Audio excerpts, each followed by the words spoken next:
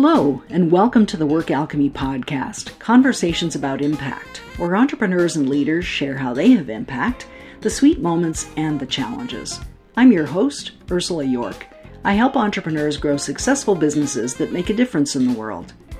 Impact is more than mission, more than purpose, even more than your why. Impact is where your unique self and business meet the world and contribute to making it better for all of us. These stories are here to inspire and energize you so you can have your own unique impact. Today's guest on the podcast is Alexia Michiels. Alexia is the co-founder of the Resilience Institute Europe. She understands that resilience needs to be cultivated on a daily basis, mobilizing all our resources, body, heart, mind, and spirit. She now accompanies people and organizations in many countries that want to build their resilience skills and be ready to face with joy and success the daily challenges of a transforming world. Welcome to the podcast, Alexia. I'm delighted to have you here. Thank you, Ursula. I'm delighted to be here too. So the realm that you work in, resilience, it's such an important one, and it's definitely related to the topic of impact, which is my area of focus. You can never have impact alone, and I think you describe on your website that you work with organizations being people together, working together, achieving what individuals can't alone. What would you define as a resilient organization? What does that look like? It's probably worth redefining resilience so that people understand the vision we have of resilience. Resilience is, first of all, a concept that comes from physics. It relates to the ability of a material to maintain its original shape despite the pressure. Then it has been used in therapy, referring to the ability to bounce back from trauma.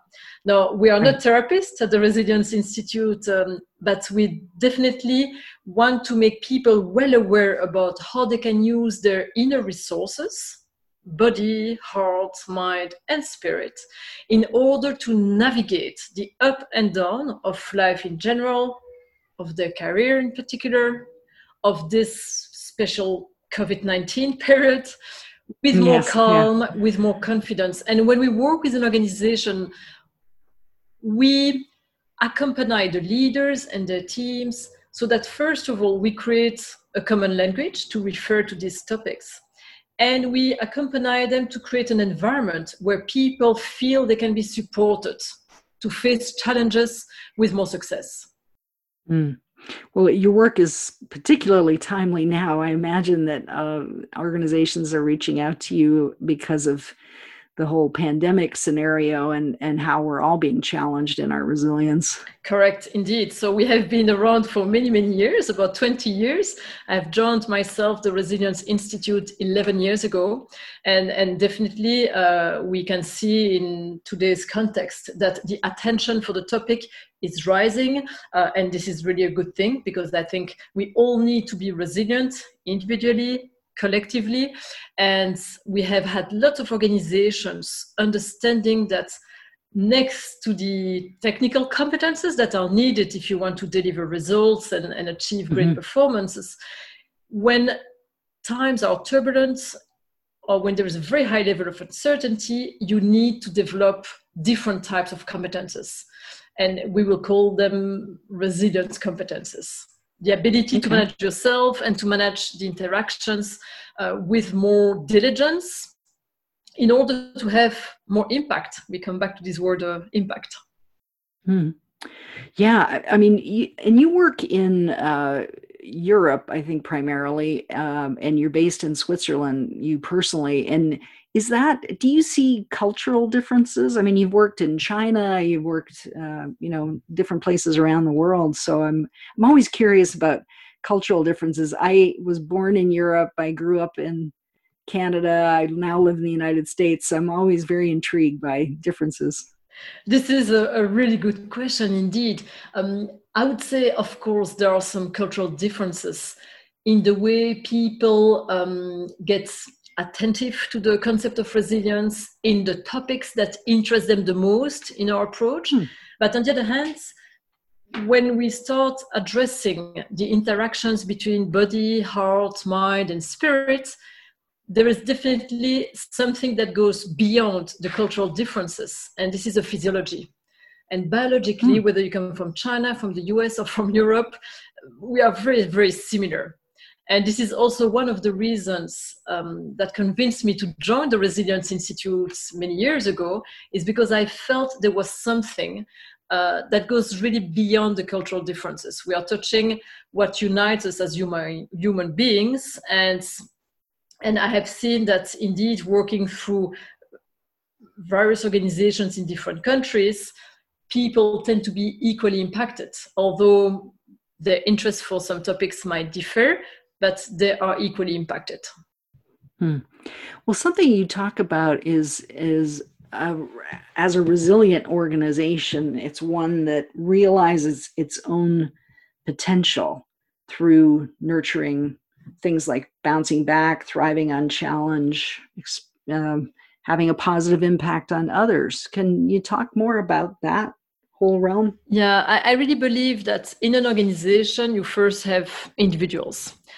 So there is no shortcut. We cannot talk about an organization without talking about the people in the organization. And I totally believe that if you want an organization to be resilient, you first need to support people to develop their personal resilience. When people are more resilient, they tend also to be more self-confident. When they feel physically well, emotionally engaged, mentally clear, guided by values that give meaning to their choices, they tend to be more self-confident. When people are more self-confident, they tend also to be able to trust others more easily. And that's how you can create trust in a team. And I believe that trust in a team is one of the key elements that can help people to work well together, to have a collaborative mindset, to have respect for each other, and to perform at the highest level. And when you have trust in a team, you can also trust a strategy. And this is what organizations need at this moment. Trust in the strategy to go through these special challenges that we are all facing and to create hope for a more positive future. I love hearing that. I hadn't made that connection between resilience and trust. Why do you think they're connected? Because definitely trust is very often considered as, do I trust others? But if you want to trust others, you first have to trust yourself. And if you want to trust yourself, you need to know you well. And when you know you well, you can manage yourself better. And when people know how to manage their inner resources, they tend indeed to be more self-confident. And they also recognize other people in a team as being a whole human beings and not just a brain, but someone who has emotions, who may be rested or who may be exhausted. So the ability to recognize people working with you as a whole human being with emotions, with a certain level of energy, with some aspirations, really helps to work better together and to create more trust in a team. Yeah, that's so true. I love the way you've connected all of that. And I mean, you yourself have had kind of an interesting career path. You started off with a degree in commercial and consular sciences. You went into marketing and media. Then you were in China, became a coach and yoga instructor. And then you co-founded the Resilience Institute Europe. So why resilience? What is it about that really drew you in your career? Definitely, in my case, it is my discovery of China that triggered my interest in resilience. So when I left Europe and lived in China for 5 years, I discovered a culture that was much more holistic than what I was used to in the Western world. And I got really interested by this holistic view of the human being. And then at that time, my interest for the more recent sciences like neuroscience, positive psychology became higher. And I was fascinated by the fact that we could understand with science, with research, concepts that had been around for thousands of years. But now, with the help of science, we could finally address these topics in a very pragmatic way without having to go into esotericism. And for me, what was really the trigger is that it would help me also to address these topics in the corporate world. I really like the corporate world. I like the entrepreneurs world. I like business. And I find really interesting to address these topics using their language. And now with science, with research, we can do it. Yeah, I can certainly see how the rise of interest and relevant research in neuroscience is really helping people understand this whole realm, the kind of the emotional realm, but from a scientific basis. So I think in some ways that's easier for the Western mind to kind of get into. Exactly. Yeah. And then, I believe for many topics, when people understand things better, they tend to be more motivated to consider some adjustments. So when they do understand indeed that some emotions will help them to be more creative, to be more collaborative, they might well be motivated to trigger these emotions more proactively.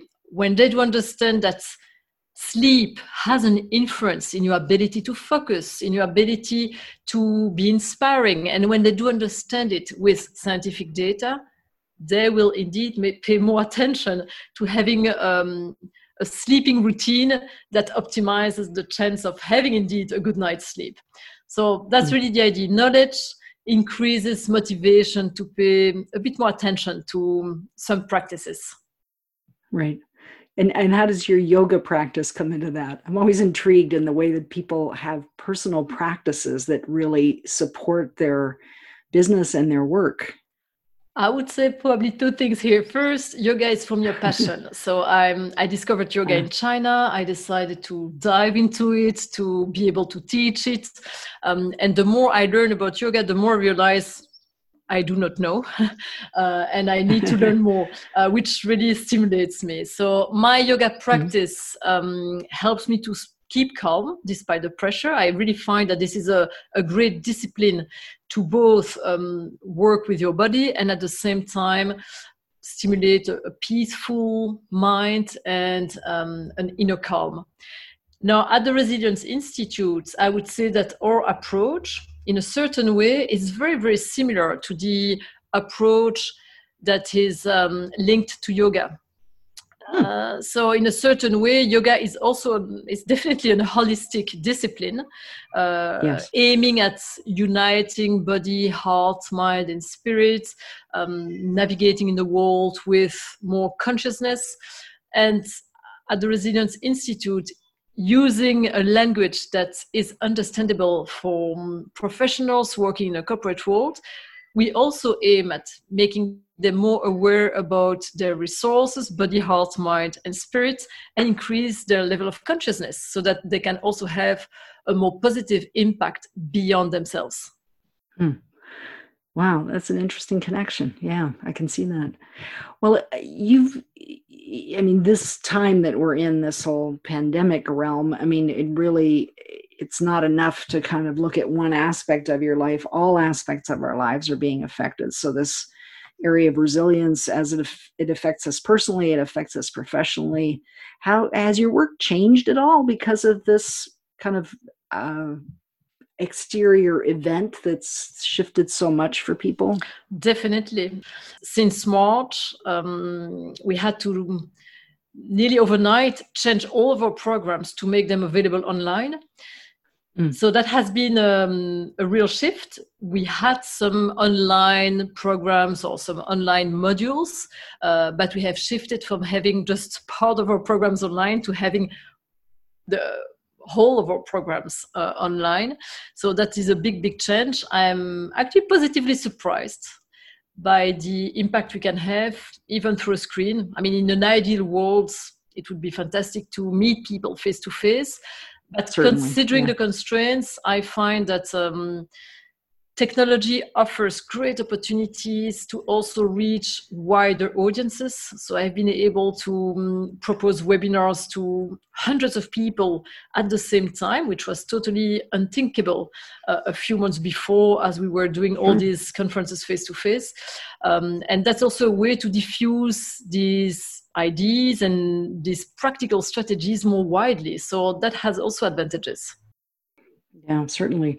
Yeah, I mean, I've been doing coaching for years over Zoom, and it's an extraordinary platform. It's remarkable how connected you can be, even in that kind of setting. Absolutely.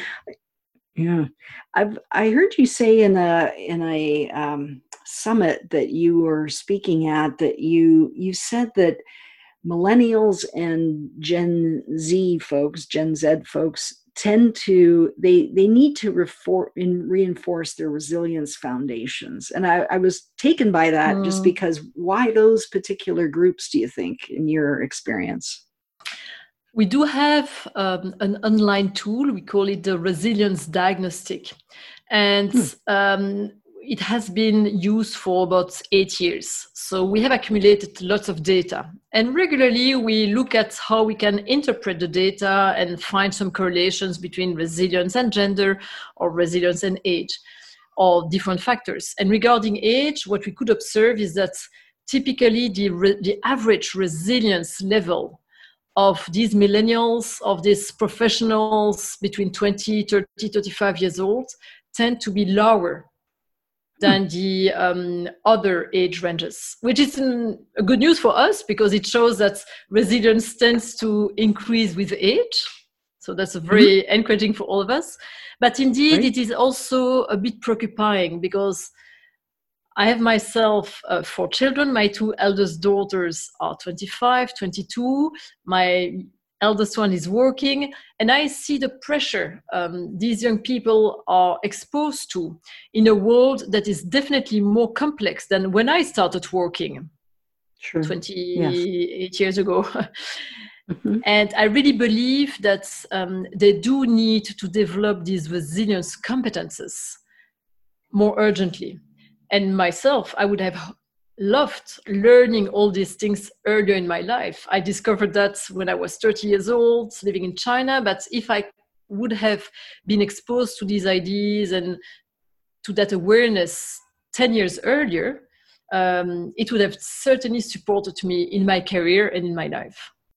Yeah, well, it certainly is encouraging that you can build those skills. And could you share with us ways that you can build your resilience? You're looking at it as a set of competencies. So how can you build that competency? There is only one way to build your resilience. It is through awareness and practice. It is really important to be self-aware, to understand where am I, how do I feel right now, how can I have some impact on myself, on others, and practice, because we do strongly believe that the way we live our days defines very much the way we live our life. And it is worth from time to time questioning, what are my habits? What is my routine? And make sure that in your days you have some habits that really support you, some non-negotiables. And these can be simple steps. It can be, taking a few minutes in the morning to reflect about my day. It might be at the end of the day, do relaxation exercise, or during my day, making sure that I have a few moments when I can disconnect from internet and focus all my attention on a specific task. So there are various practices that can support you navigating daily life with its challenges, but also with its joys, with more confidence. And this is really through practices. Okay.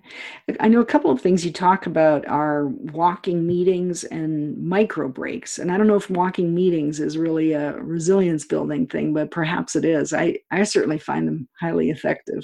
So I do like walking meetings, including walking meetings with myself. These days, sometimes you just have to walk by yourself.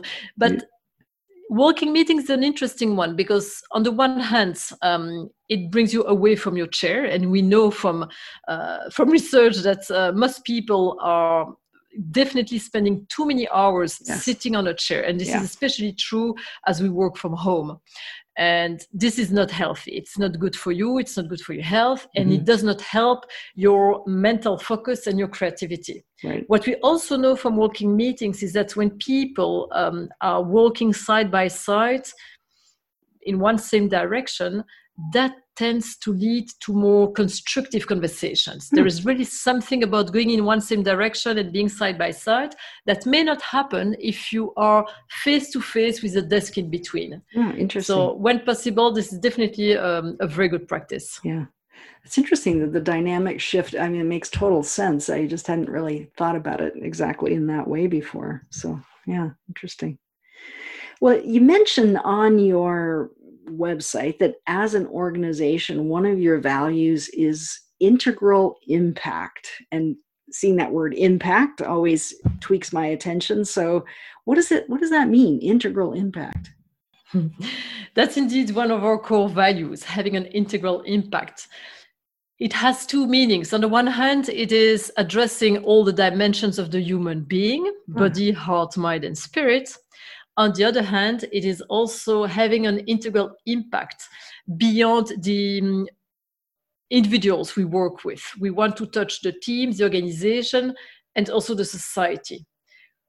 Our vision is that more and more people are sensitive to these topics, more and more organizations cultivate these resilient competences internally, because we then believe that it will not only impact positively those people within these organizations, but indirectly all stakeholders. So in other words, when we contribute to create a more human organization, it has a positive impact on the society as well. And this is definitely what we all need at this moment. Yeah, absolutely. I know that in your book, The Resilience Drive, you talk about the resilience spiral. Can you tell us more about that? Yeah, this is a key model that we use in our approach, and it looks like a spiral.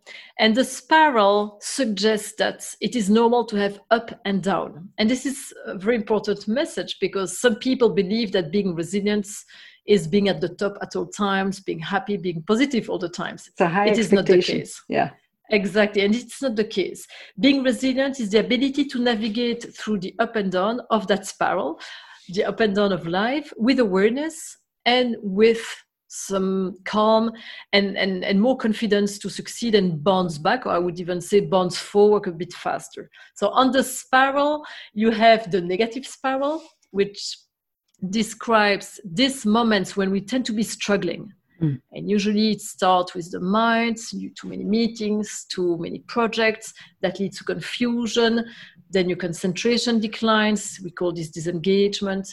Then maybe your heart starts being impacted. You tend to disconnect from people, to withdraw, or maybe even to disconnect from yourself. You become vulnerable. And at some point, it is your body sending you signals, distressed signals like backache, shoulder pain, sleep issues, etc. So there is definitely something about the fact that when we are struggling, it starts with the mind, it then becomes emotional if we ignore the process. And if we keep ignoring it, the body sends signal. This is the negative spiral.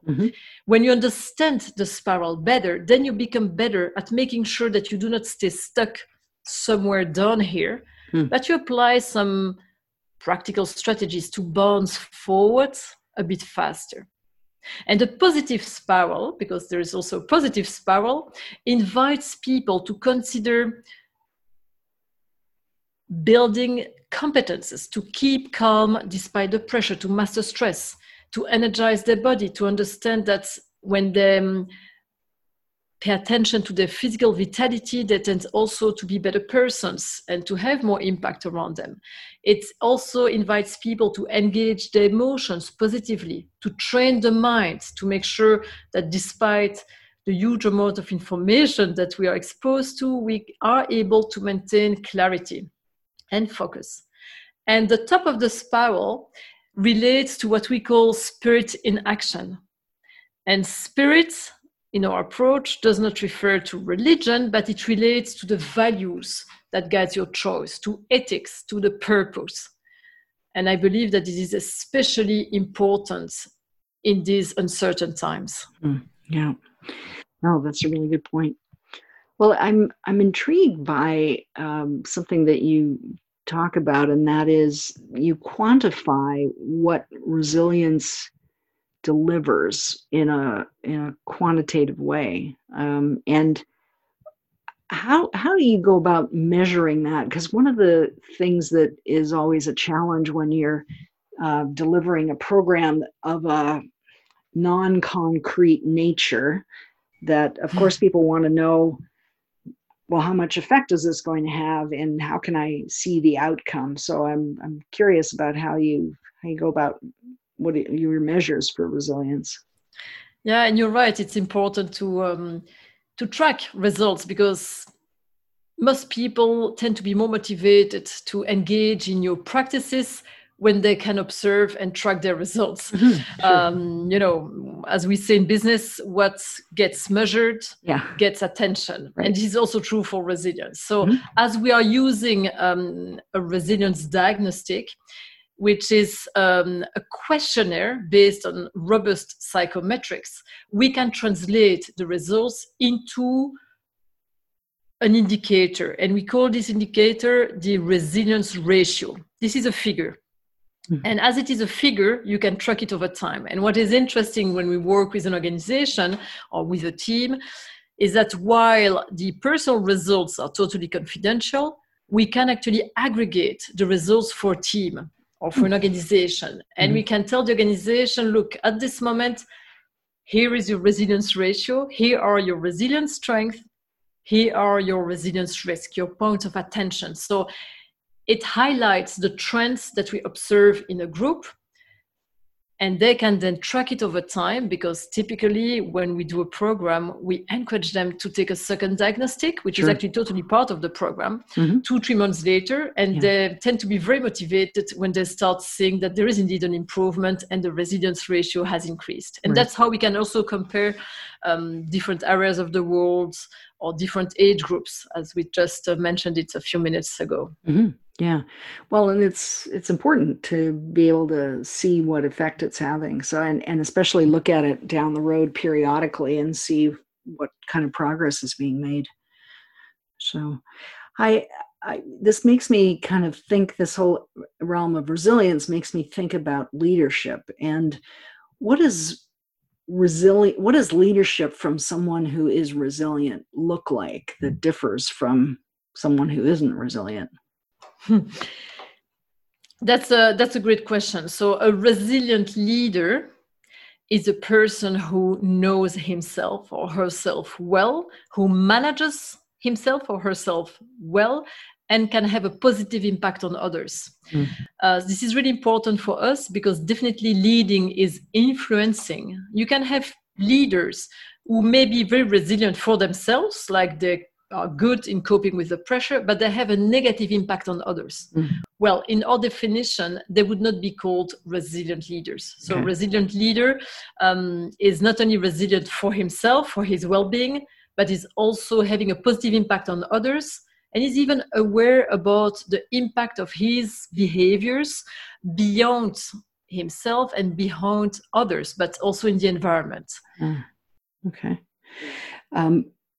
And how have these practices and your own knowledge about resilient leadership, how has that affected your own leadership? Because you're a leader within your organization as well. I'm learning, and I'm definitely not perfect in that area. I'm trying my best. Yeah, definitely. And I'm trying my best, but being a resilient leader is a real challenge. But at the same time, I find that it is very rewarding because it makes work much more interesting when you regard it not just as a business project, but actually as a human project.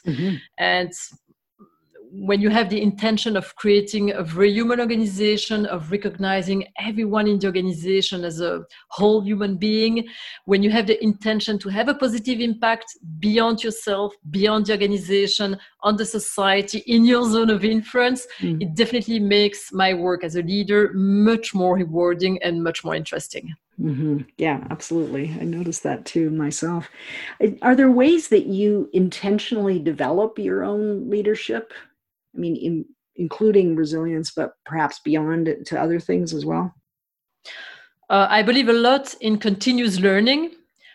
So I join various learning trainings. I learn as well a lot from observing and from reading. So I tend to observe leaders around myself, trying to figure out what do I find inspiring, what tends to work well, what do I find not inspiring, and learn from what I do observe. I also learn a lot from my mistakes. Definitely, I regard that when you do something wrong, it is also a learning opportunity. And I read as much as I can, keeping in mind that I'm an early riser and early go-to-bed person. So unfortunately, I do not have as much time as I would love to read. But I find reading extremely inspiring. Mm-hmm. And also love very much getting inspired by various sources. And we were talking about yoga. I find the history of yoga and the philosophy of yoga really interesting as well, even in my personal development as a leader. So this is how I progressively, I hope I'm developing myself as a resilient leader. Yeah. Well, with that intentionality, I'm sure you are, because you're bringing a lot of really good things to bear on that process, and nobody's perfect at it, and everyone has a learning curve, and we can always get better at it. So certainly. And I also believe a lot in feedback. Mm-hmm. I think constructive feedback can either be positive, which reinforces good behaviors, or progressive. So whenever possible, whenever I feel it's appropriate, I ask for progressive feedback. How can I improve myself? What can I do differently? And when you ask that to people you trust, usually you get really interesting answers and lots of things you can work on. Well, it's often revealing, certainly. Yeah. Well, how do you in your company, and how do companies develop a resilient culture? Are there things you can do on an organizational level? I mean, I know you talked at the very beginning about how organizations are really just made up of people, and that's where the focus has been in a lot of what we talked about. But is there something you can do on a cultural level within a company? I tend to believe that it's a piece of a puzzle. So when you have the intention of creating a resilient culture or having a resilience pillar in your culture, it's important to recognize that it is supported by various initiatives. With our programs and with our way of supporting organizations to develop that resilience pillar, we tend to start working at the leadership level, because we believe that if you want to have more impact, you need leaders to incarnate the values, the approach that you want to diffuse in the organization. Yes. So it's very important to make sure that they are totally involved and they recognize that they also have a lot to learn. So whenever possible, we start at the highest possible level, ExCom, management committees, and then progressively we diffuse it within the whole organization.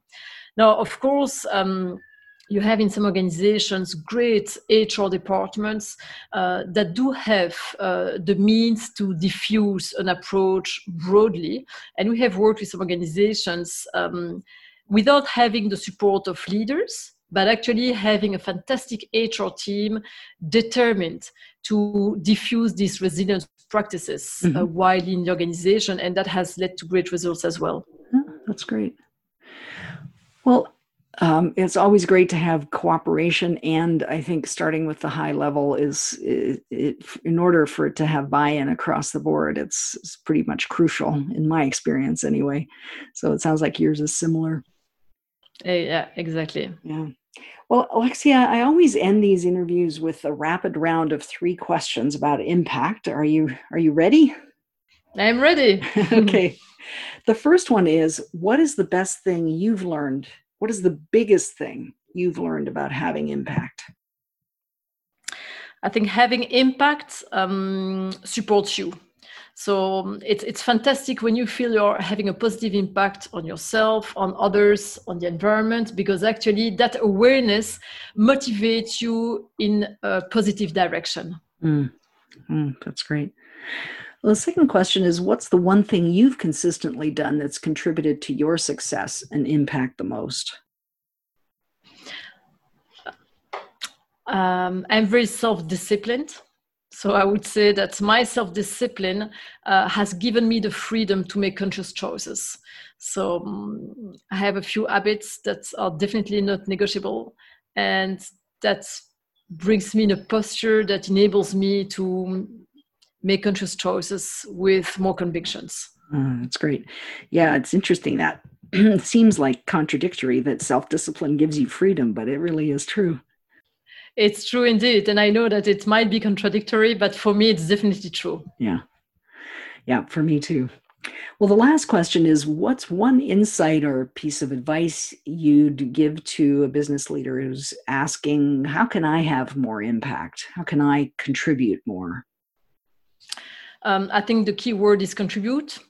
I would really encourage all leaders of this world to open their mind, to open their awareness beyond themselves, beyond the organization, and realize that they can be a driver for changing the world. I totally believe that businesses, organizations can contribute to transform the world in a positive way.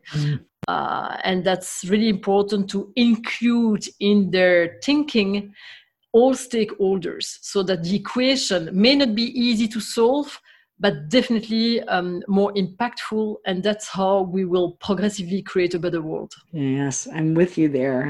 I wholeheartedly believe that also. Well, Alexia, thank you so much for sharing your deep knowledge of resilience and how it can be applied not just at the organizational level, but bringing it into our personal awareness and ways that we can build our own resilience. So thank you so much for being here today. Thank you, Ursula. It was my pleasure. Well, if people want to get in touch with you, what's the best way for them to reach you? They can go on the Resilience Institute Europe website. So maybe you can include the website address somewhere in the podcast notes. Definitely. And they can send me a note through the website. I will be very happy to respond and start a conversation. Wonderful. Well, thank you again, Alexia, and thank you for the work you're doing in the world. Thank you so much, Ursula. Thank you for joining me. If you want to discover more about your impact, you can schedule a business impact assessment with me.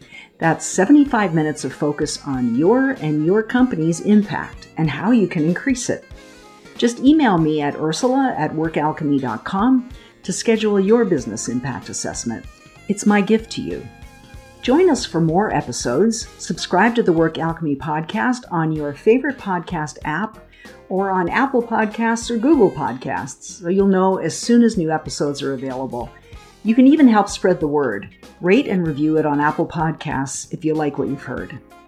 Thanks for listening. Until next time, for ongoing support so you can have your own impact, join our community of leaders like you by liking the Work Alchemy Facebook page.